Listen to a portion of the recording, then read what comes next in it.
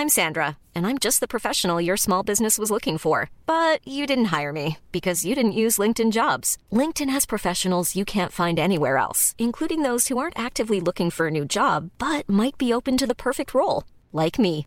In a given month, over 70% of LinkedIn users don't visit other leading job sites. So if you're not looking on LinkedIn, you'll miss out on great candidates like Sandra. Start hiring professionals like a professional. Post your free job on linkedin.com/people today. Millions of people have lost weight with personalized plans from Noom. Like Evan, who can't stand salads and still lost 50 pounds. Salads generally for most people are the easy button, right? For me, that wasn't an option. I never really was a salad guy. That's just not who I am. But Noom worked for me. Get your personalized plan today at Noom.com. Real Noom user compensated to provide their story. In 4 weeks, the typical Noom user can expect to lose 1 to 2 pounds per week. Individual results may vary.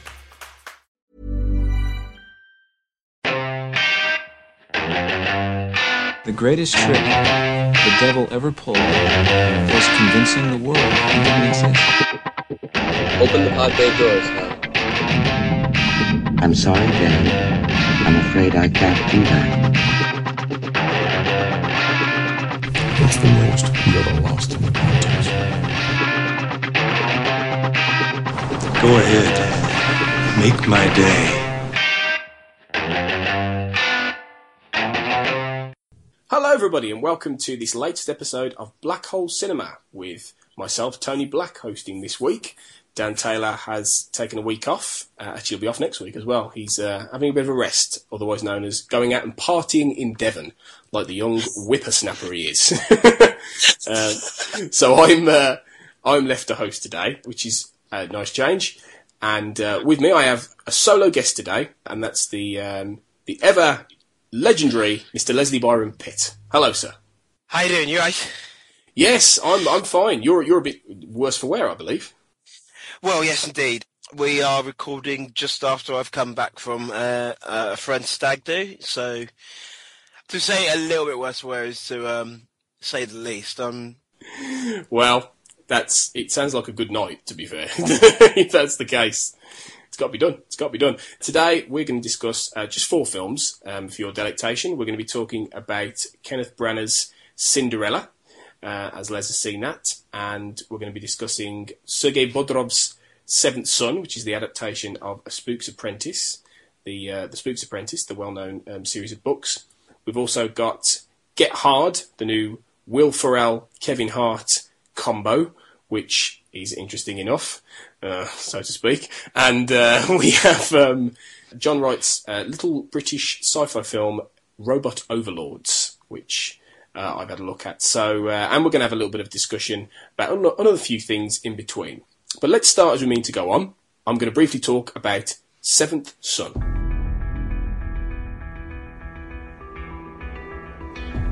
I'm gonna leave this place soon. I knew this day would come. Be wise, be careful. Everything you ever need is inside you, my son.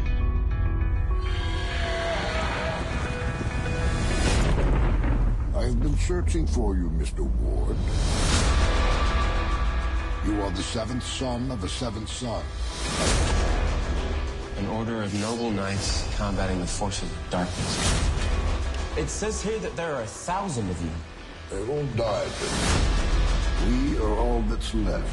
Seventh Son is the adaptation of the novel by Joseph Delaney called The Spook's Apprentice, directed by Sergei Bodorov and starring Jeff Bridges, Alicia Vikander and Julianne Moore, which basically features the story of, set in the medieval times, the story of Thomas Ward, who is a 7th son of a 7th son, and his adventures as he trains to be the apprentice of the Spook, so played by Jeff Bridges.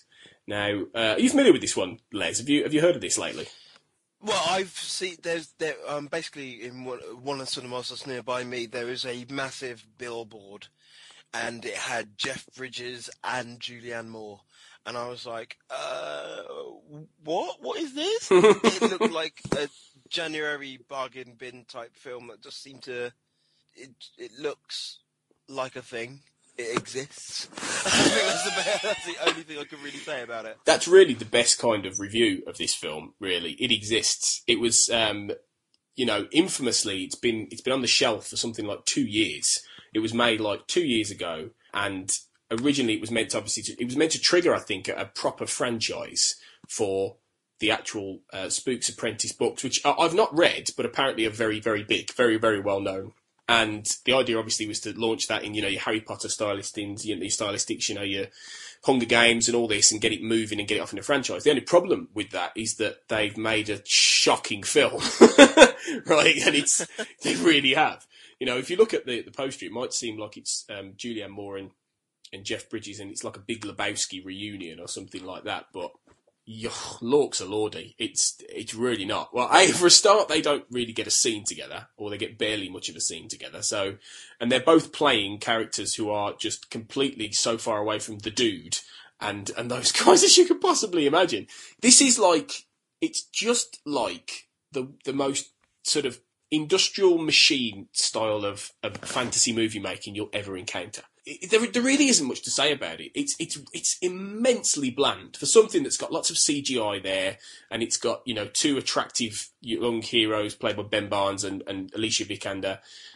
And Alicia Vikander as well is actually probably an up-and-coming star, because she was quite good in Ex Machina, as we reviewed, and she's up and coming. But this is just so bland, it's untrue. And then you've got Jeff Bridges, who's doing, his accent in this. Honestly, it is beyond belief. He's almost monosyllabic, because he's basically just going. I'm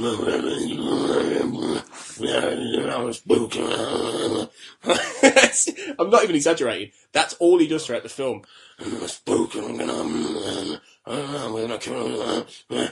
Right? You're there going. He does turn up in some rubbish. He does. He was like in. Did you see R.I.P.D.? No. Oh. No. This is the thing. Much like Seventh Son, every so often you see certain films, and it's not because I go by a kind of measurement saying, if I had the chance, I had the time and everything, I would watch every film under the sun. Mm. Unfortunately, being human, I cannot. So therefore, there are certain things where you do have to, pick your time. And the Jeff Daniels, I'm trying to build an extension for my house films, I kind of ignore. Yeah. And this sounds like it's one of them. Or even Jeff Bridges. Yeah, Jeff Daniels, Jeff Bridges. Well, to be fair, Bill Paxton, Bill Pullman. Yeah. They're all the same. They're all Bills. They're all Jeffs. But exactly. And you're quite right too, really. You've got your head screwed on with that. I as the maxim goes for this show, I see him, so you don't have to, and you really don't have to see Seventh Son. It's just that really sort of bland, it's got an epic score by Marco Beltrami that's all strings and violins and all this kind of stuff, and it's got, Julianne Moore hamming it up. I'm quite amused at the fact that both the Best Actress and Best Actor at this year's Oscars, within a month of each other, have both given their best and possibly worst performances at once. Right? It's quite funny. But that's the same with Halle Berry with Catwoman and Monsters Ball, wasn't it? Yeah, I think they were the same year, weren't they? You do think. I mean, the thing is with this, it was the whole thing of both of these films, both Seventh Son and Jupiter Ascending, were delayed, and you can't help but think that Eddie Redmayne and Julianne Moore must have both gone, "Oh shit!" It's like, why did they have to release them now? Because she's not. Julianne Moore's never terrible, but she just hams it up something stupid, and she's got nothing to work with.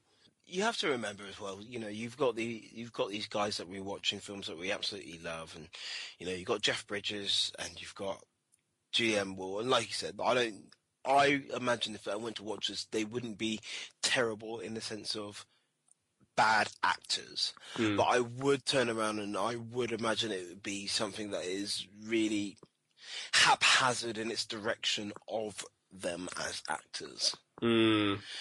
As opposed to anything else. I think one thing I've kind of been following and thinking to myself in the last couple of weeks before, since I've last been on our podcast, is the idea of direction.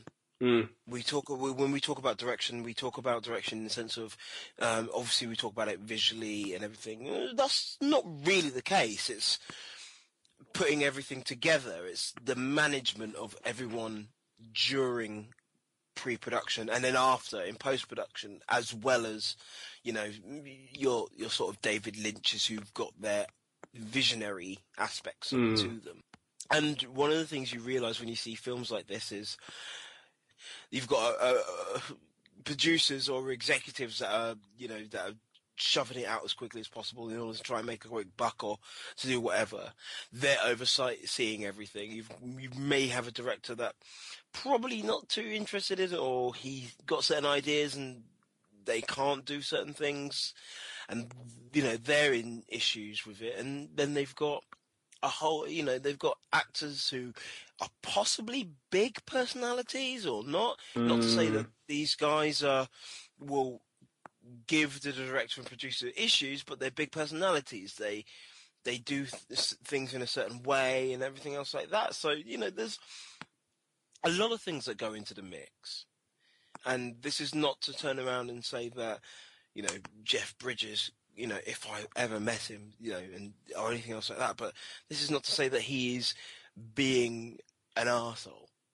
But this is a guy that, you know, he knows his stuff. He knows his stuff on a set, and maybe he's got certain things that he wants to put to the table, and they just haven't worked out in the way that he wants. And I'm basically trying to be not so much a devil's advocate here, but, you know, I think it's so easy for us. We all, you know, in podcasts, not every podcast does it. They love laying into guys. They love laying into films and everything else like that. And it's just one of those things where I'm just going, yeah, but, you know, there's elements into it that may have been an issue. So, you know, it's a good point, because, you know, you're talking about something like this that's basically just fodder for the masses. It's not offensive. You know, it's not the kind of film that is hateful in any way, or has been made to, you know, really piss people off or stir up things. And it's just, you know, it's nothing like that. So there's nothing.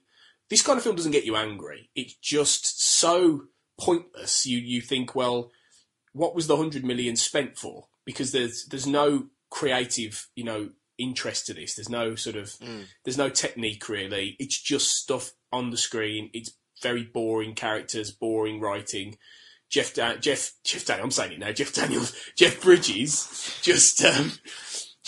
just, you know, gruffing his way through a role. And like you say, for whatever reason, there may have been more on the page or more than the intent was intended, and let's hope there was. But yeah, it's just the kind of film that it's just not worth your time. It really isn't. It's not exciting enough to be worth it. It's not dramatic enough to be worth it. It's not funny enough to be worth it. It doesn't do anything except exist on a screen. I mean, the interesting thing that you've mentioned is it's fodder for the masses. That's a great way of describing how a lot of films kind of come to us.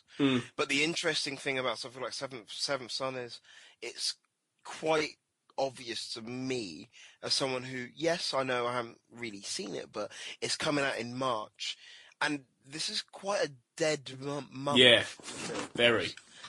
Usually it's quite dead in the first three months. It's got interesting because now we're realizing that January can be a place to push prestige, and February is, you know, usually quite dead.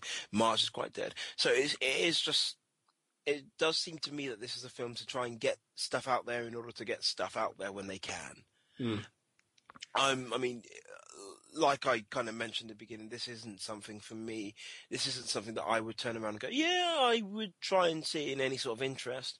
The fantasy genre for me is difficult in the first place. You've got to be placed in it, and you've got to have some sort of investment in there. And I don't mean that in a negative way. I think that when you see something like Lord of the Rings, one of the reasons why Lord of the Rings worked is the fans were already up and willing to watch it, and it went beyond that, and it took loads more people in.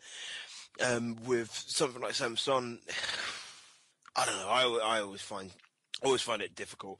I think this is a kind of Percy Jackson thing, on where these things are still relatively popular and still in the public eye at this moment in time, and it's being put out there because obviously it can be put out there. You've mentioned already that it was made 2 years ago. So why was it delayed? Well, this is the question. Presumably it was the fact that they knew once they'd made it that there wasn't anything that was going to make any kind of dent, and they just realised, right, well, we can't put this against big films because it's just going to die, and maybe it's just a consequence of the fact that they just really didn't know where to place it. They sat it on the shelf. Who knows? I mean, it's surprising really that it hasn't come out in another dead month earlier. I think it was supposed to be December, January 2013 to 2014 when it originally came out.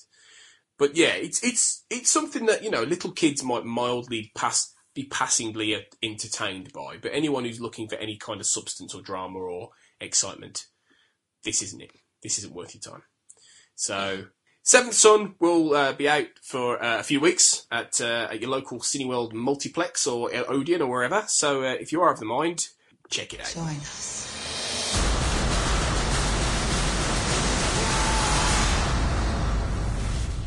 Okay, we're just going to move on. Before we get to another review, we're going to have a quick chat about the first of one of two trailers that came out this week. Funnily enough, it's been quite a big week for big movie trailers, both of a similar genre, actually. But to start off with, we're going to discuss the teaser trailer for the new James Bond film, Spectre. I always knew death would wear a familiar face, but not yours. I was at a meeting recently and your name came up. I'm flattered London is still talking about me. It wasn't MI6.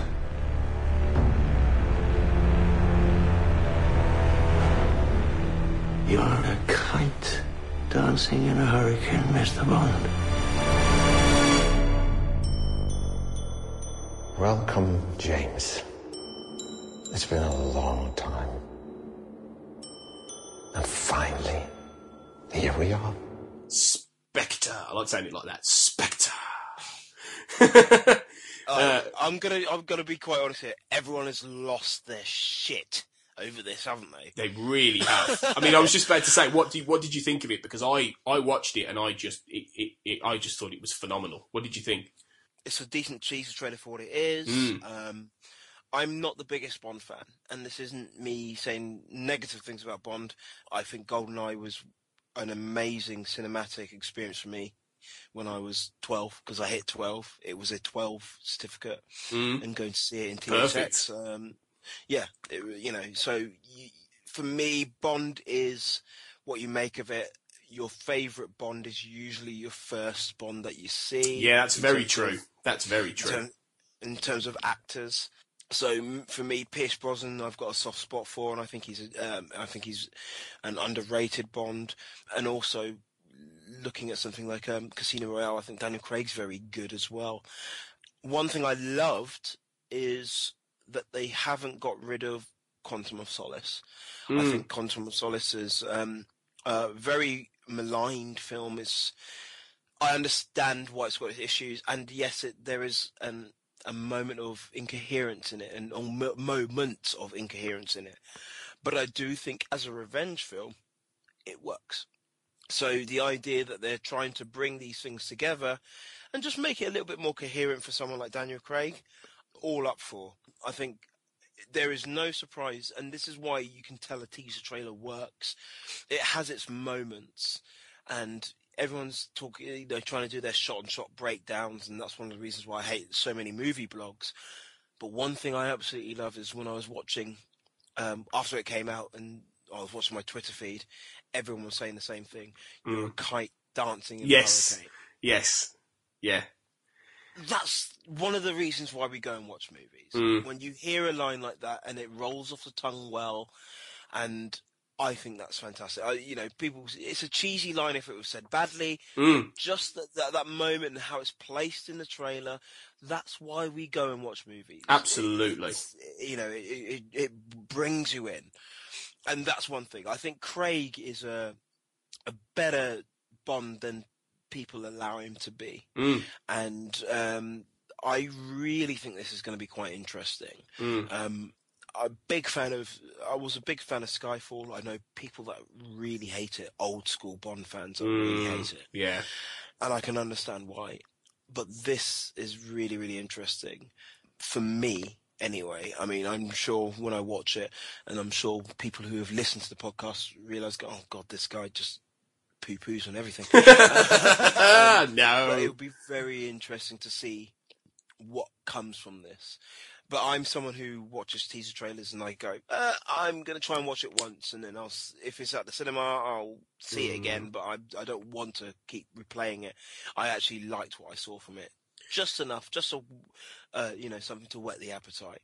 Well, I mean, I'm kind of the opposite in a sense, because I'm the biggest Bond fan ever. I think I'm one of the biggest Bond fans ever. I'm obsessed with it in many ways. So I must have watched this. More than enough people that will argue that. Yeah. I'm sure I'm one of millions, but yeah, definitely. And there's a lot of us, I think, out there with Bond who are really, really into it. So I've watched this trailer ridiculous amounts of times now, and I've done my analysing of it, and I've come up with my theories, and I think that's what I really liked about it, because it would have been so easy to throw together a teaser trailer that was just basically Daniel Craig kicking a bit of ass, because I'm sure they've edited. I mean, I know they're still filming, and it's been a very tight turnaround by all accounts for Spectre, but they could have easily thrown together a few scenes of Daniel Craig skiing, being shot at, kicking someone's ass. Easily. Put some heavy music over it, put the Bond theme over it, bang, you're done. People would have been excited. But this teases this film on a different level, in a way I haven't really seen a Bond film do. It makes it about a mystery, a central Bondian mystery, I think, even more than any of these other films have done.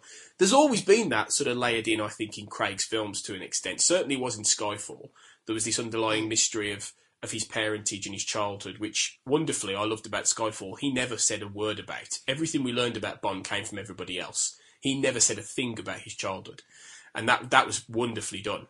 And I think that trend is going to carry on. It makes sense that Sam Mendes was so into doing this, because he's clearly doing this very much as a kind of, if not direct sequel to Skyfall, but a very much thematic continuation of that film. Because there's obvious direct links to it. MI6 still has been blown up from Javier Bardem's villain.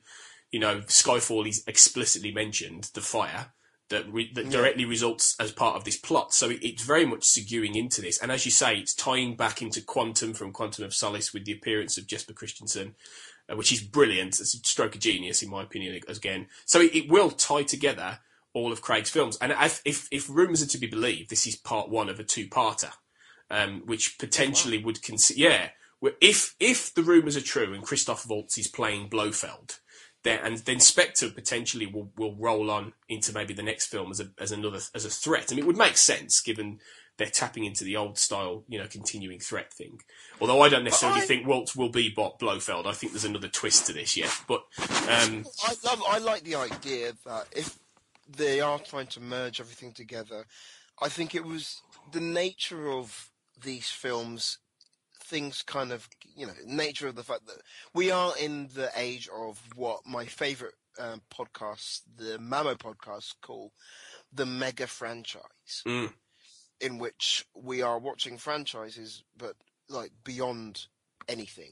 So, even now on silent, there's on my screen currently is Guardians of the Galaxy, and that is the mega franchise. Oh God, yeah. It's Marvel, but it's not just Marvel on. It's the comic books, it's the TV and everything. And one of the things I like is I think they are now looking at Bond as a kind of mega franchise and actually utilising things really well. So instead of, when you hear something like Quantum of Solace, it's not just the title of the obscure book now. What they're turning around and going, there was a group called Quantum in that film. Now we have a group called Spectre. And the idea that maybe they might try and merge these things together a little bit more, I think is a decent thing. God, it sounds ridiculous, and you always have to put your hand up and go, we have no idea at this moment in time. We are very lowly podcasters at this moment in time making speculations, but I do like the idea of that to be something that happens. Definitely, it would be really nice to see that happen, because Bond certainly has the pedigree and the scope You know, it's a franchise that has never ever lost money. In fact, it's the billions it's made is combined more than probably any other franchise, bar maybe Star Wars potentially. So it's even Thunderball. That film's rubbish. Well, yeah, even Thunderball with its very boring last hour of of just swimming. I know it was the first time they ever did it, but come on. Yeah. Oh, I do agree in the last hour of that. But yes, it's my dad's favourite, by the way. Oh, all dads love Thunderball. All men over 40 love Thunderball. And I think Thunderball's possibly the sexiest 60s Bond film, but only the first hour of it is really entertaining, and then it just literally drowns under its own weight, I think. But yes, I think that Spectre does stand to be, it's going to take a lot to really match the level of hype and excitement and genuine critical respect that Skyfall gained. But I think it's got a good chance of doing it, and I think that all from what this trailer points out anyway, the essential points are there. So it will be very exciting to see that the full length trailer, I dare say, towards the middle or end of the summer. So moving on, then we'll go back to our reviewing, and the next up, this is over to you, Les, to talk about Kenneth Branagh's Disney version of Cinderella. I want to tell you a secret that will see you through all the trials that life can offer. Have courage and be kind.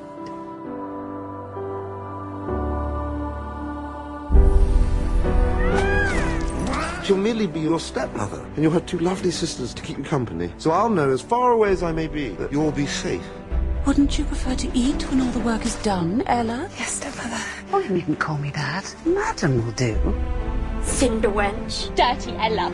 Cinderella. Yeah, so Sir Kenneth Branagh, that well-known director of Peter's Friends. Yes, his main thing. But no, we joke. One of the reasons why he's done quite well as a director recently is because of 4, obviously. Mm-hmm. Depending on which viewers know what. So, but Peter's Friends, Much Ado About Nothing. That was, he was very more into Shakespeare, and obviously he did like Mary Shelley's Frankenstein. He has turned around, and 2013 he has done a live-action adaptation of Cinderella. Now, we all know the story, possibly.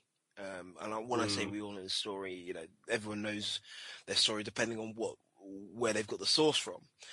Now, it's a Disney film, and most people have got the source from Disney, so therefore, what's really happened is it's kind of like a live adaptation of that Disney film. There is moments of it that look very much like the Disney film. There is there's aspects of set design that is very much from that Disney 1950s animated feature. Not a problem at all. It's, that's fine. That's not an issue. I think the big thing for me as a film, something that I wouldn't really have watched at this point in time, as someone who's actually trying to limit the amount of times he goes to cinemas to watch films that he wouldn't be too interested in. It's a bit bland. Right. It's one of these things on where you can tell that Disney have put money towards it. There is a lot of great set design and visual production in terms of what's in the, and I apologise for saying this because it's a very pretentious film term, mise-en-scène. But there doesn't seem to be any reason why anyone would need to watch this other than the fact that you would probably want to distract your kids for a little while. Now, the interesting thing for me currently is the last week since it's been released, I've read up on a couple of articles. Tasha Robinson for The Dissolve made an interesting article. A critic, a very strong feminist critic and friend, Marianne Johnson, has also posted her review on Flick Philosopher. And their arguments are really interesting because they're coming from a very strong, critical, feminist point of view. I don't think this film needs that. And I'm sure that one or two people who would think differently would consider me as mansplaining, as they now say. Mansplaining. Yeah. I've not heard that one before. Yeah.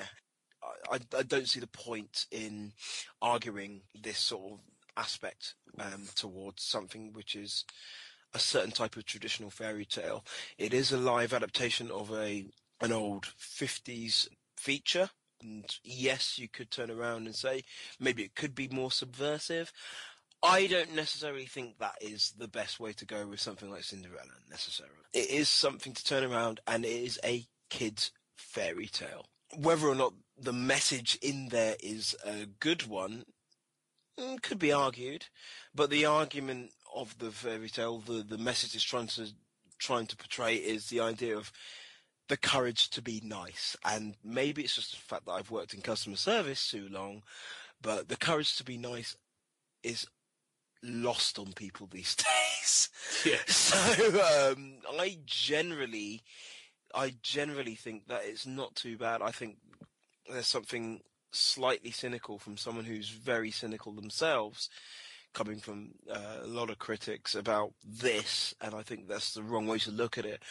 I think it's not a great film because it's bland as opposed to feminist leanings, so to speak. I could be very wrong, and I'm sure I'd be happy to hold my hand up and listen to people who say otherwise.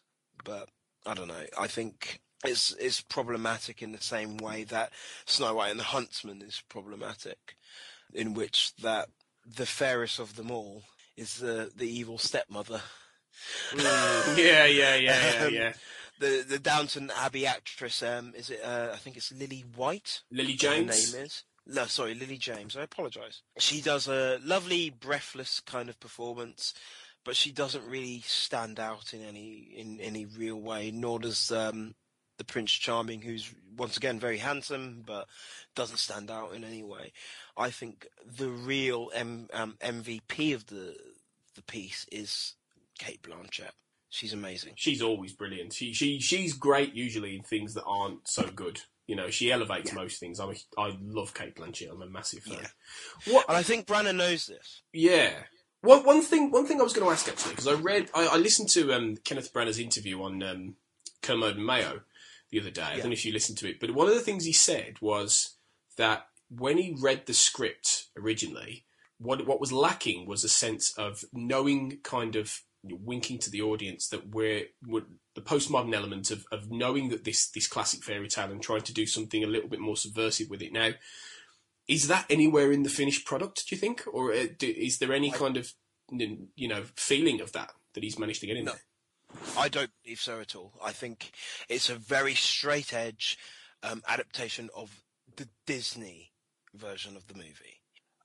I mean, I'll go back to what I was saying about Blanchett. I think Branagh knows the strengths, and Blanchett is so good. The first moment we see her as the evil stepmother, it's a mid shot that turns, and she turns round, and it's almost as if they've got like a spotlight iris shot on her, as she looks like a 50s star. Now, she always has had that kind of classical look about her. But, she's shot under a veil, and she's got this fantastic 50s look about her. And she just doesn't go out of style in any shape or form, but, there's a retro leaning to it. And she looks amazing. And that kind of continues all the way through. If this was subversive, you would have gained a lot more from Cinderella.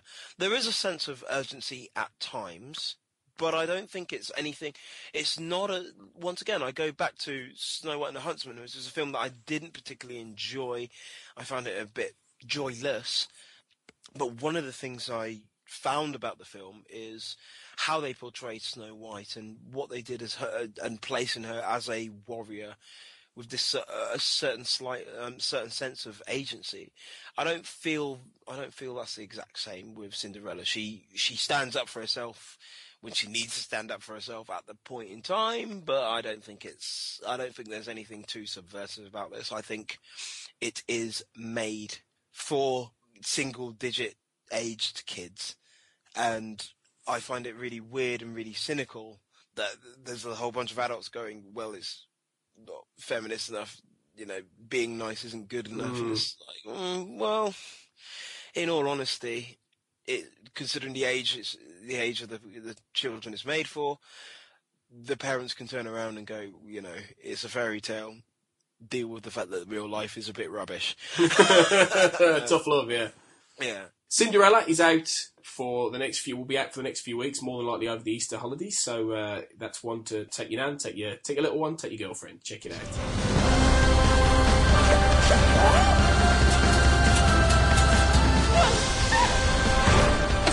I have to see her again. Are you looking for this?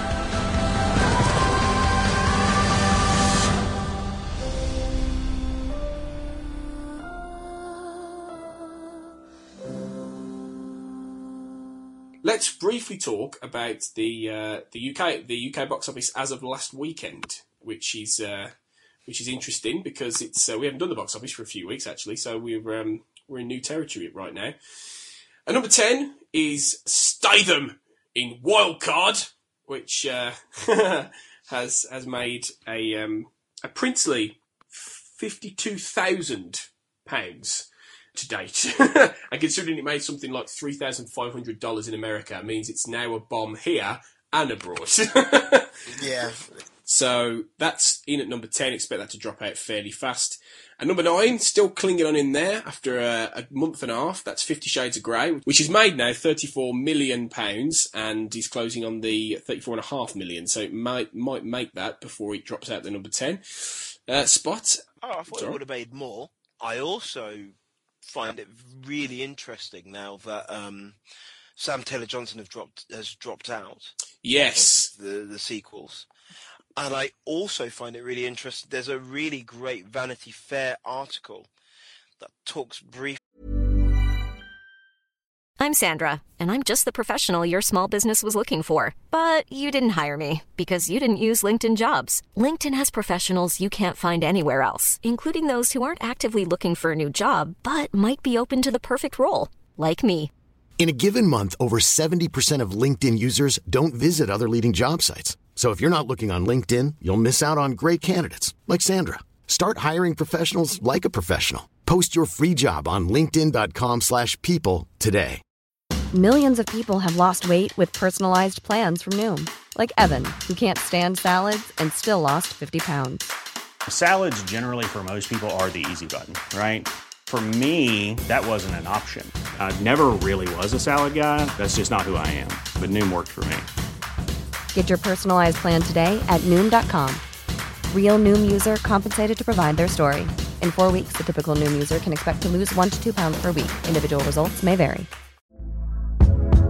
Hey there, it's Michelle Norris. I'm host of a podcast called Your Mama's Kitchen. When I travel, I'm usually looking for a way to find a taste of home when I'm not at home. And one of the things I love to do when I am at home is entertain. And Airbnb allows me to do that. When I was in California recently, I rented a house that had a great kitchen. And when we were sitting around the table, we were all thinking, we're in someone else's house. Someone could be in all of our homes as well. If you have a home, but you're not always at home, you have an Airbnb. Your home might be worth more than you think. Find out how much at airbnb.com/host.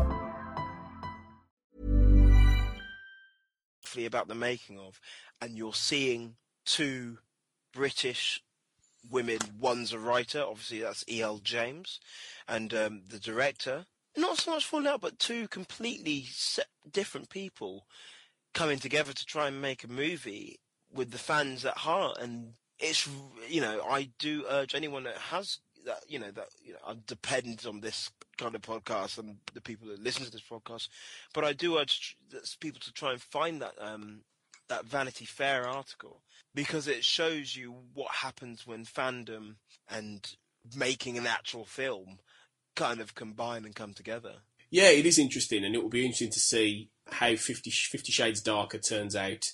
I would bet money on the fact that Jamie Dornan is regretting his decision to star in this now. really. I mean, it's going to be, you know, it's made him a much more famous man, but not necessarily for all the right reasons. And from what I've heard, he hates Dakota Johnson with a passion, and the feeling's mutual. So I think it's going to be a very interesting sequel to, by the sounds of it, a rather uninteresting film. So Still Alice is in at number 8. Actually, it's in his 3rd week. It's made 1.5 million, so not much, but it's at least broken the top 10, because that's a very good film that deserves applause. At number 7, Sweet Fiancé, which is in its 2nd week, which is the film that Dan Taylor absolutely loved last week.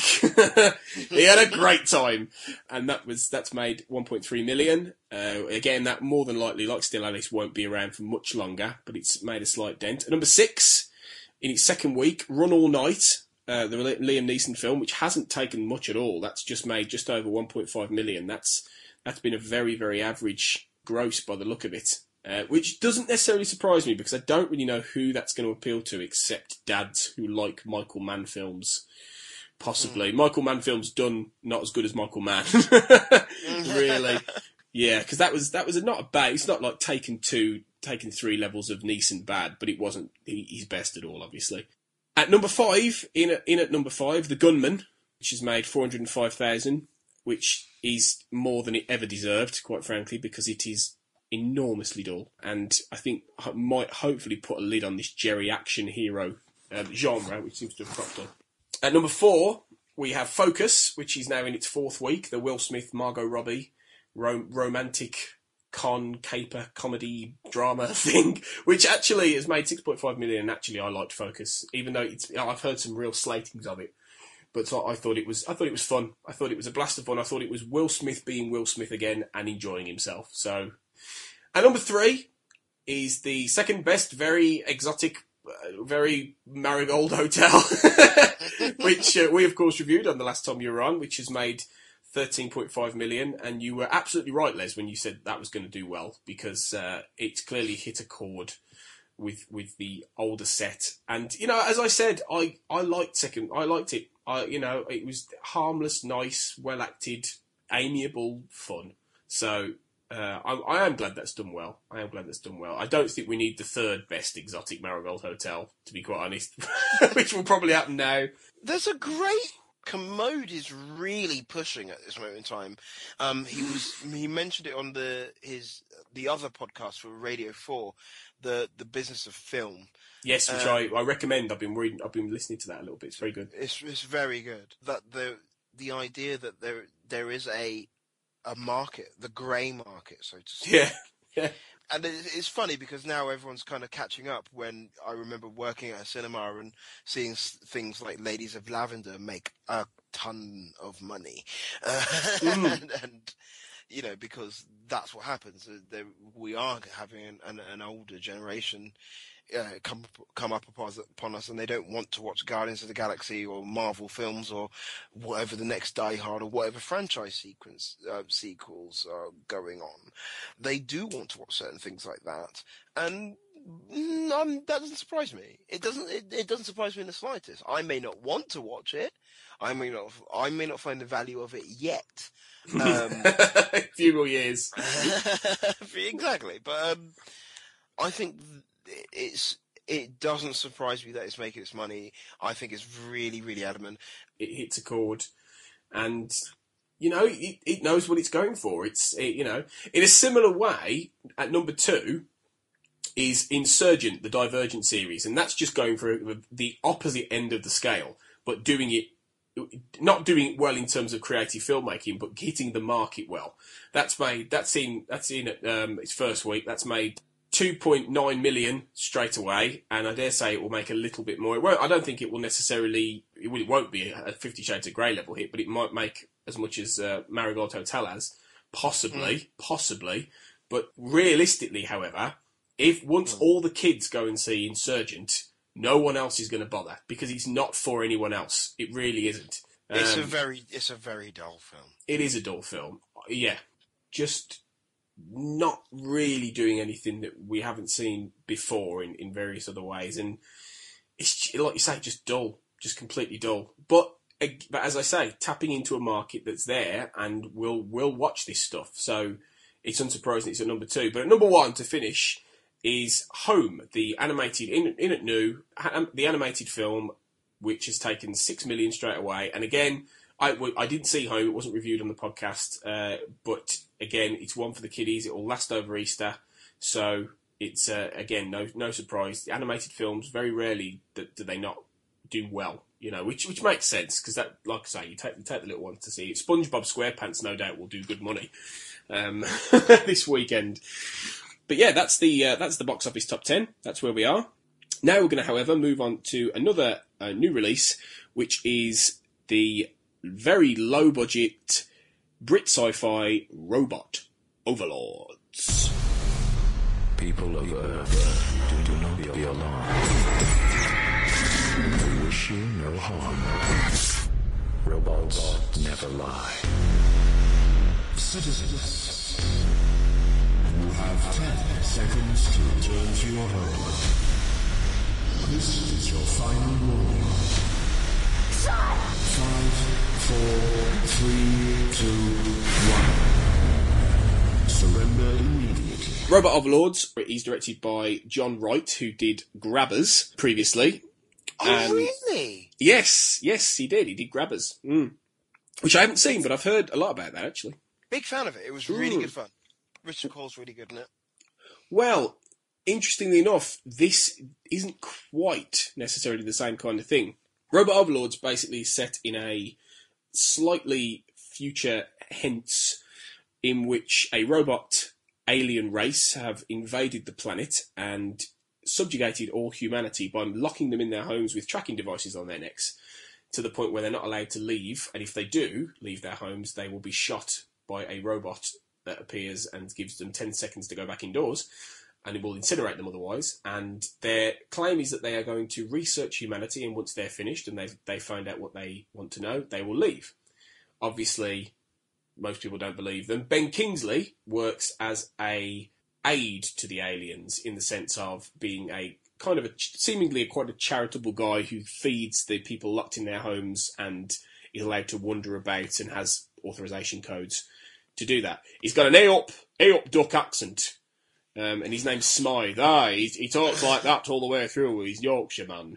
But he's the most robotic Yorkshireman ever, and it's possibly intentional, but it's yet again not a role where Ben Kingsley is just doing a silly accent, and if for no other reason.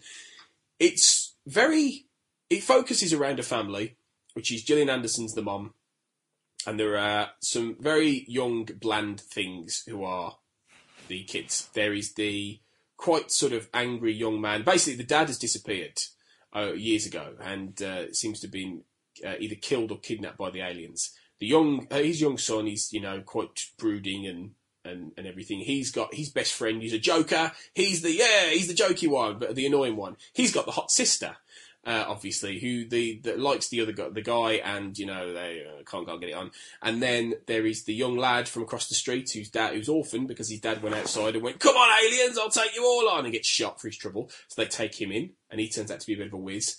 It is cliche central number 1, basically, and it wants to be kind of. I think I described it as EastEnders meets Battlestar Galactica in a review.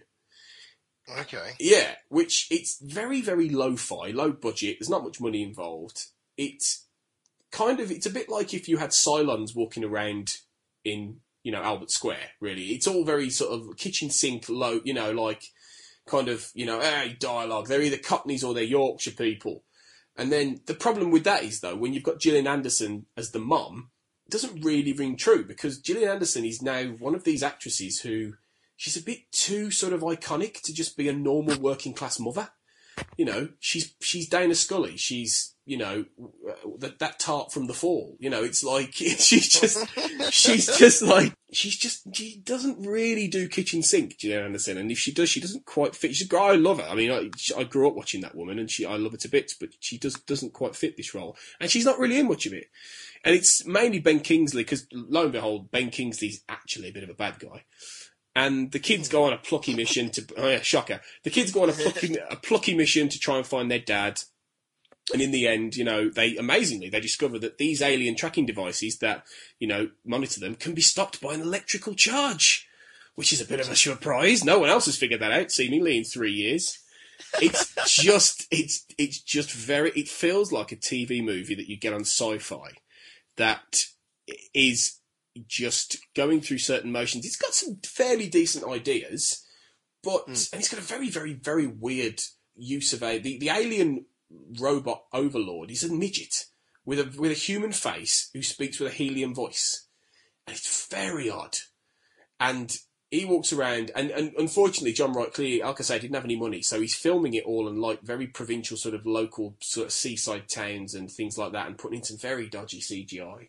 And it's just one of those things where you just wish that he'd have been given more money for a start, and it just had maybe been a lot less obvious, cliched, and at times, if I'm honest, quite dull to actually have worth merit. Because something like this is great to see. It's great to see a British filmmaker making something. And I read an interview with him not so long back, and he's gleefully admitting his influences are things like Spielberg and Zemeckis and all this stuff. And he wants to make these kind of British kind of style films. But I don't know if it works in a kitchen sink, realistic British way, trying to do that stuff, or if it does, it needs a little bit more money and creativity that isn't so obvious. So I didn't really take to it, and I thought it was, to an extent, a missed opportunity, really. But he's clearly someone, if Grabbers is good, he's clearly someone who's got some talent. Well, Grabbers works because the CGI isn't too bad, but the nature of the film kind of tends to the fact that it doesn't matter. It is a film in which the aliens invade, and they, instead of like signs where spoiler, water can help destroy them. God, don't get me onto that. It's set in Ireland, so there's not so much stereotypical, but we all know that there's an aspect of you go to Ireland, and if you drink, people do like to drink there in the same way that here in England people do like to drink here, and it kind of works for what it needs to work for. This looks like he's been given a bit more in terms of stars and whatnot, but I don't know. I'm not entirely sure. I don't think you really sold it for me in terms of what it's about, especially as a kids' movie. Yeah. Well, this is the whole thing. On the face of it, you'd think it's like, it's that kind of Super 8 kind of thing. It's technically the kids are the leads, and they're facing this bigger external threat. But with a film like that, they had the budget to really pull off the vision, and it very much did have a kind of Spielbergian feel to it. So it worked in that context, and it worked in the world it was in. In this case. And the kids are entertaining. In all these films where the kids are front and centre and all these kind of Spielberg things, the kids are entertaining. In this case, they're not. They're not entertaining. The problem is, as you said, Grabbers didn't necessarily need the CGI. This does. In order to realise this does really need to have some decent effects. And there are moments where it really doesn't, and you can really see it.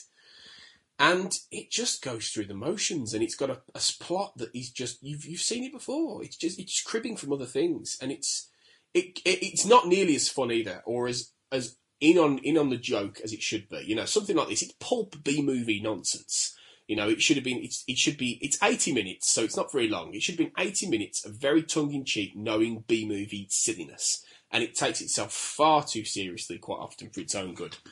So it's a shame, really, because it had more potential to be a blast of nonsense, and it's just not really that fun to sit through.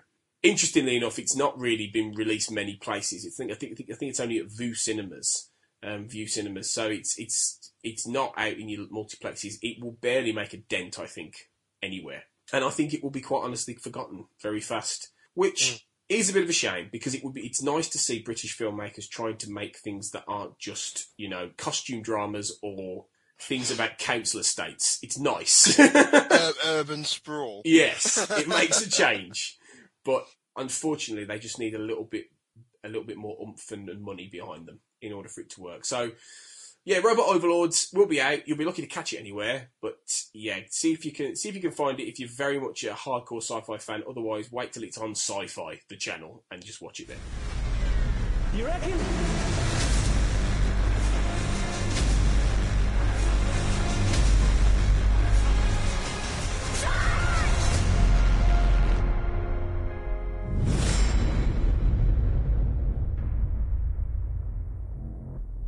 Okay, let's switch gears and go back to our trailer talk. This time we're going to have a little chat about what we thought about the new trailer for the next Mission Impossible film, Mission Impossible 5, Rogue Nation. Benji. Ethan, where are you? The Syndicate is real. A rogue nation trained to do what we do. An anti-IMF.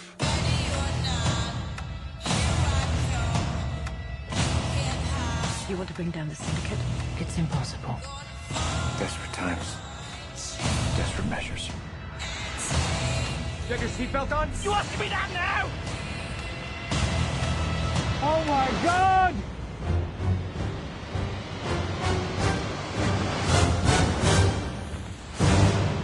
So, did you catch this, Les? What did you think? The interesting thing for me, in terms of Mission Impossible, is I just think Tom Cruise is a movie star. It sounds silly, and it sounds really obvious because we know he's a movie star. But we are now entering this, world where it is quote unquote easier to do sort of CGI stunts and to have actors who have insurance, so to speak, or have something in their contract, or maybe a double and whatnot. There is something about Cruise knowing that it's him doing things that kind of gets you invigorated again. And even though the plot isn't particularly that interesting, from what it seems like from the trailer, it's Tom Cruise doing some crazy stuff that we haven't. I'll tell you what it is. It seems like we haven't seen a movie actor do that do what he's doing in a long while. And I don't know what it is. I'm sure that we've watched something where there was some really good physical stunts or whatnot, but there's something about that money shot of the plane and seeing what happens in that just gets you a little bit more elevated and a little bit more excited to see what's going to happen. Plus, it's Christopher McQuarrie. Yes. And I'm a massive fan of Way of the Gun. So I think there's going to be some interesting things going in there. Well, I mean, everyone was, he was tapped to do Wolverine at one point, wasn't he? And he was tapped to be involved in things like that. So Chris McQuarrie is one of those guys who, he's very talented, and he hasn't necessarily done as many things as he should have done. And when it was announced that he was doing this, I was really buzzing, because I was, I liked Valkyrie, with Tom Cruise in. That was a good film, which he did. So they've worked together before, and it's worked. And I mean, Mission Impossible. I was saying this the other day. Mission Impossible for me is one of the better franchises in terms of consistency, because I think really there's only been one duff Mission Impossible film, and that was number 2. Because when they tried to make it, Hong Kong cinema meets James Bond, and it just was a bit wanky, quite honestly. But the first one is a very, very good Hitchcockian style action thriller. Well, of course it is, because it's Brian De Palma. It's Brian De Palma, yeah, exactly.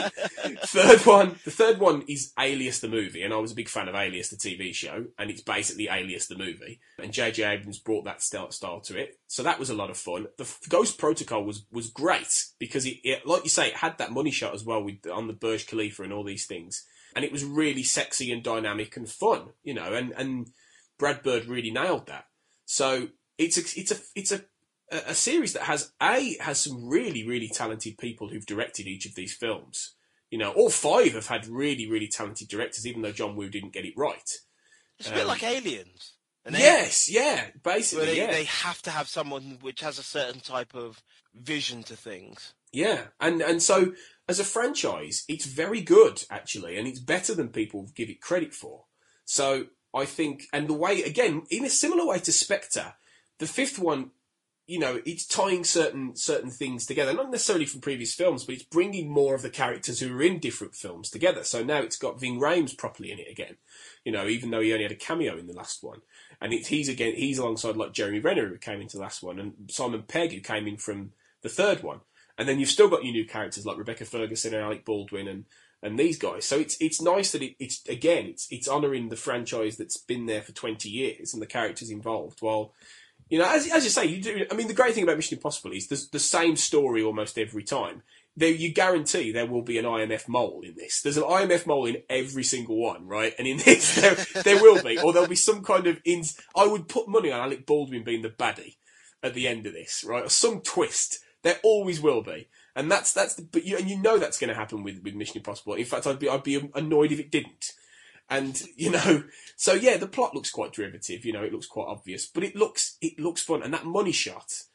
The whole point is they know exactly what they're doing with that. That's why that was at the front and centre of the trailer, him clinging onto that plane at the end. They know full well that you go into these now expecting some shit. Is Cruise really doing that?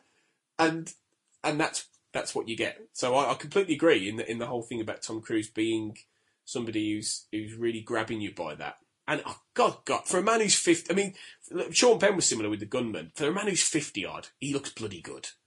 I will never look that good, and I'm 20 years younger than him. It's just not fair. But yeah, I think it's going to be really good, and I think Chris McQuarrie will do something that's not only fun, but also, really kind of quite entertaining and clever for what it is. So that comes out in July, I think, because they brought the release date up, haven't they?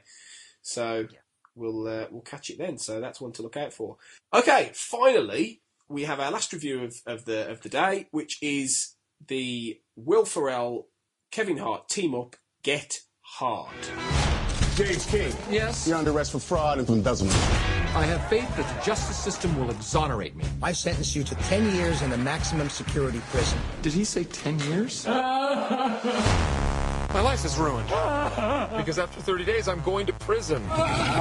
It's not as bad as I've heard, is it? Hell yeah, it's bad. Teach me how to survive in prison the way you did. Tell me how you know I went to prison. Given your low economic status. Wait, what? Your perceived lack of college education. Okay. Statistically, you definitely went to prison. I'll see you tomorrow, convict.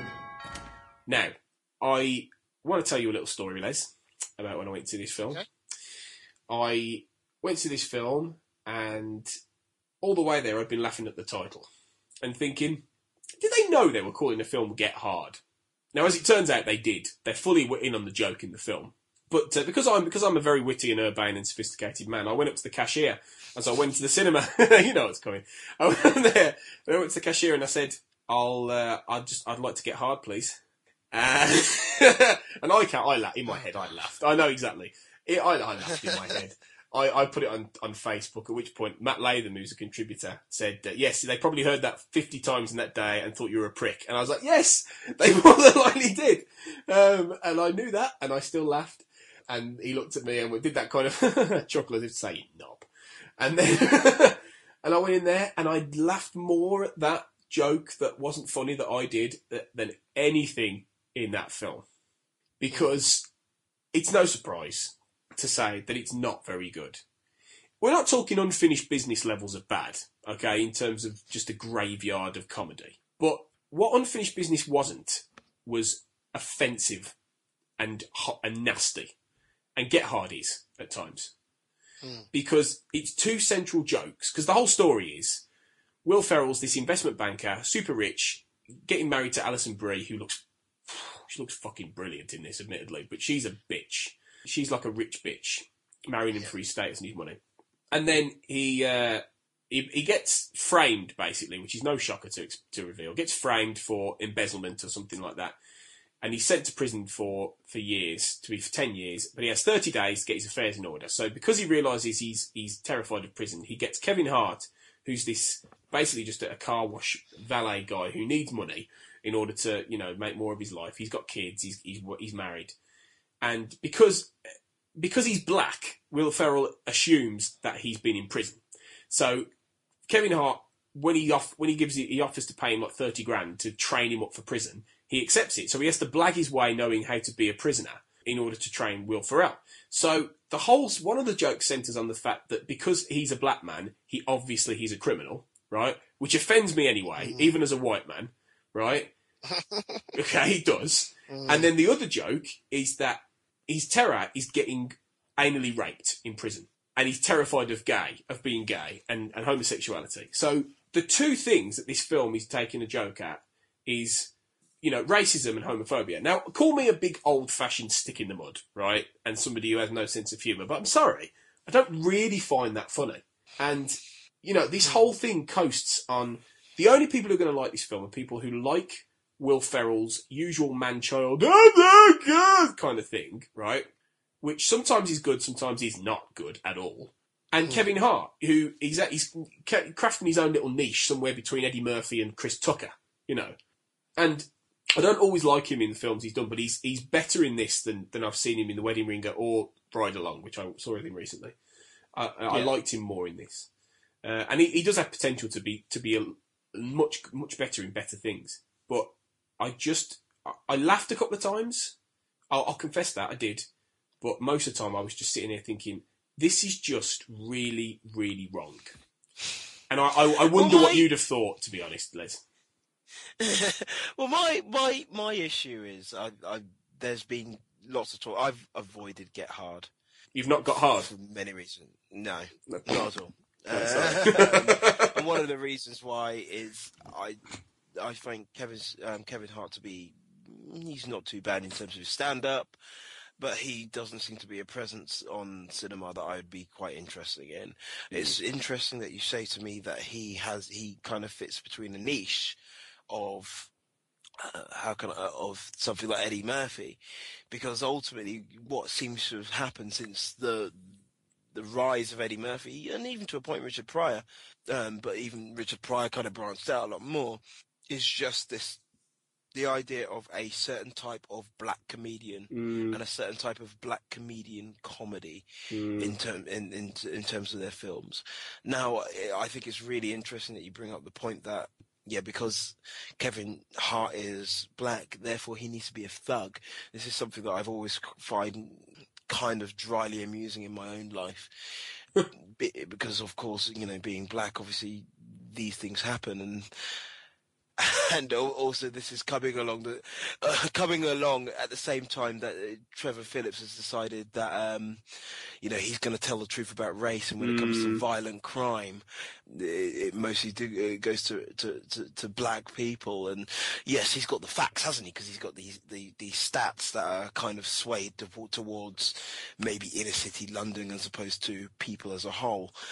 This doesn't surprise me. I don't find it that interesting. I find it helps try and push, instead of taking a mick out of stereotypes, I think it pushes stereotypes. I don't find it I remember watching the trailer, I don't find it very subversive. I'm not surprised that there's people such as yourself who are watching the movie and not find it very funny.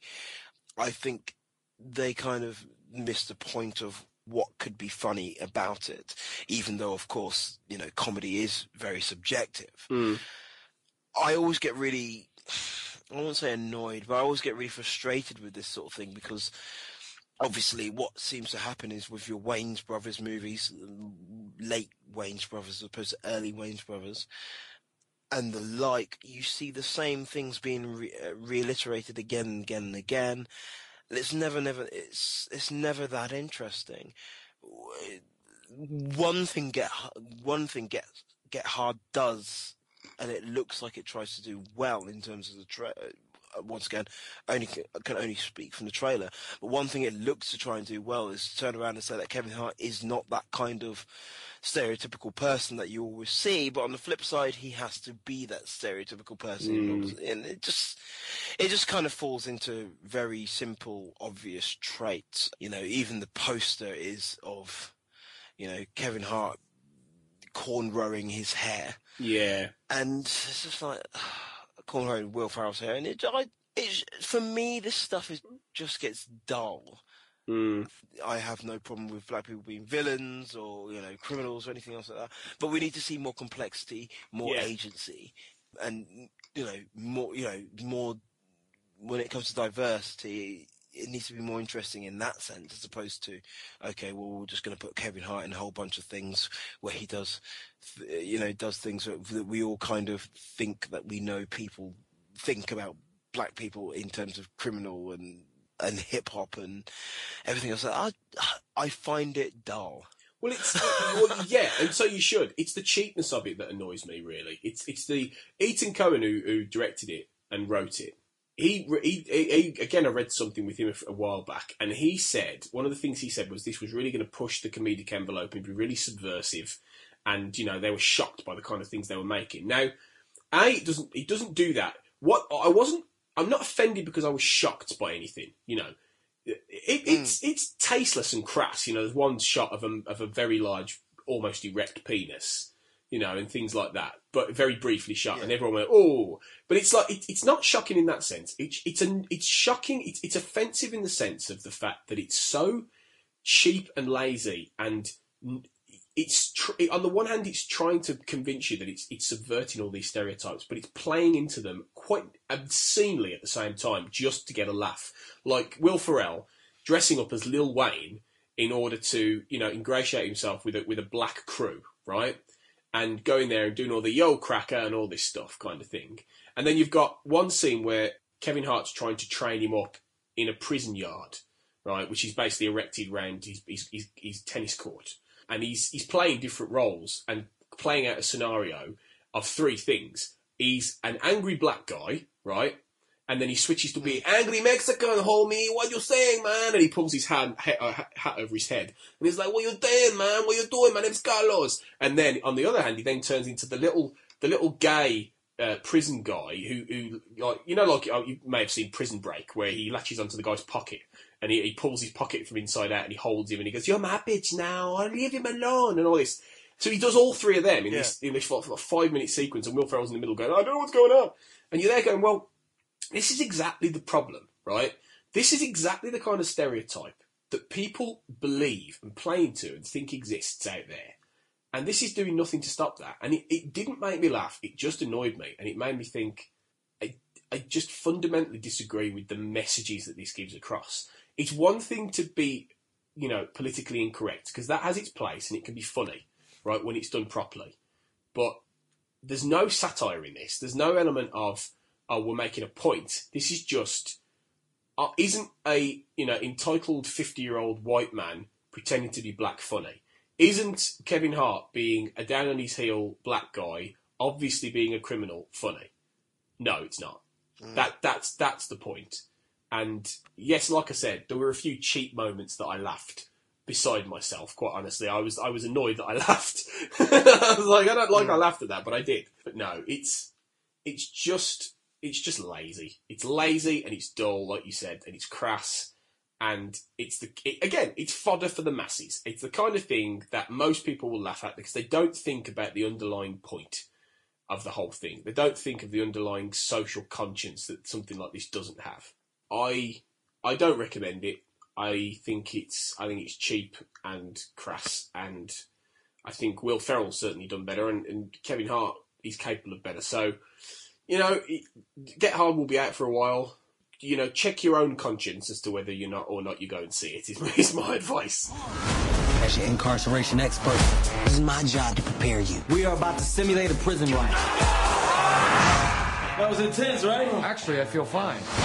Ow! What? You got a roll, Mayo. Who's Mayo? It's my gang name. It's short for mayonnaise. And that's about it.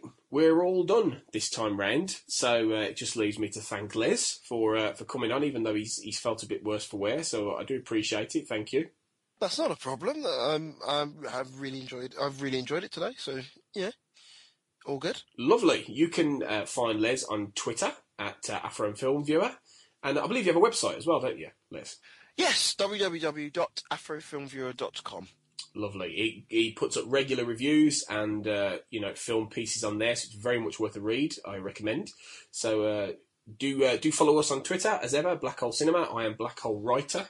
Give us a follow, feedback, anything you want to say about the podcast, talk about anything we've mentioned, any recommendations for what you want to see in the future. As always, just let us know. Drop us a note. Next week, we will be having, for our sins, a Fast and Furious special episode, in which we'll be going through all the Fast and Furious films leading up to the bonkers-sounding Fast and Furious 7. So that should be a ride. Yeah? Oh, God. Thank you for that. Thanks for that contractual laugh, Les. Thank you very much for listening. Thanks again to Les. No problem. And we'll see you soon.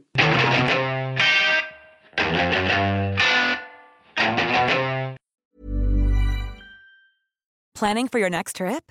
Elevate your travel style with Quince. Quince has all the jet-setting essentials you'll want for your next getaway, like European linen, premium luggage options, buttery soft Italian leather bags, and so much more. And is all priced at 50 to 80% less than similar brands. Plus, Quince only works with factories that use safe and ethical manufacturing practices. Pack your bags with high-quality essentials you'll be wearing for vacations to come with Quince. Go to quince.com/pack for free shipping and 365-day returns.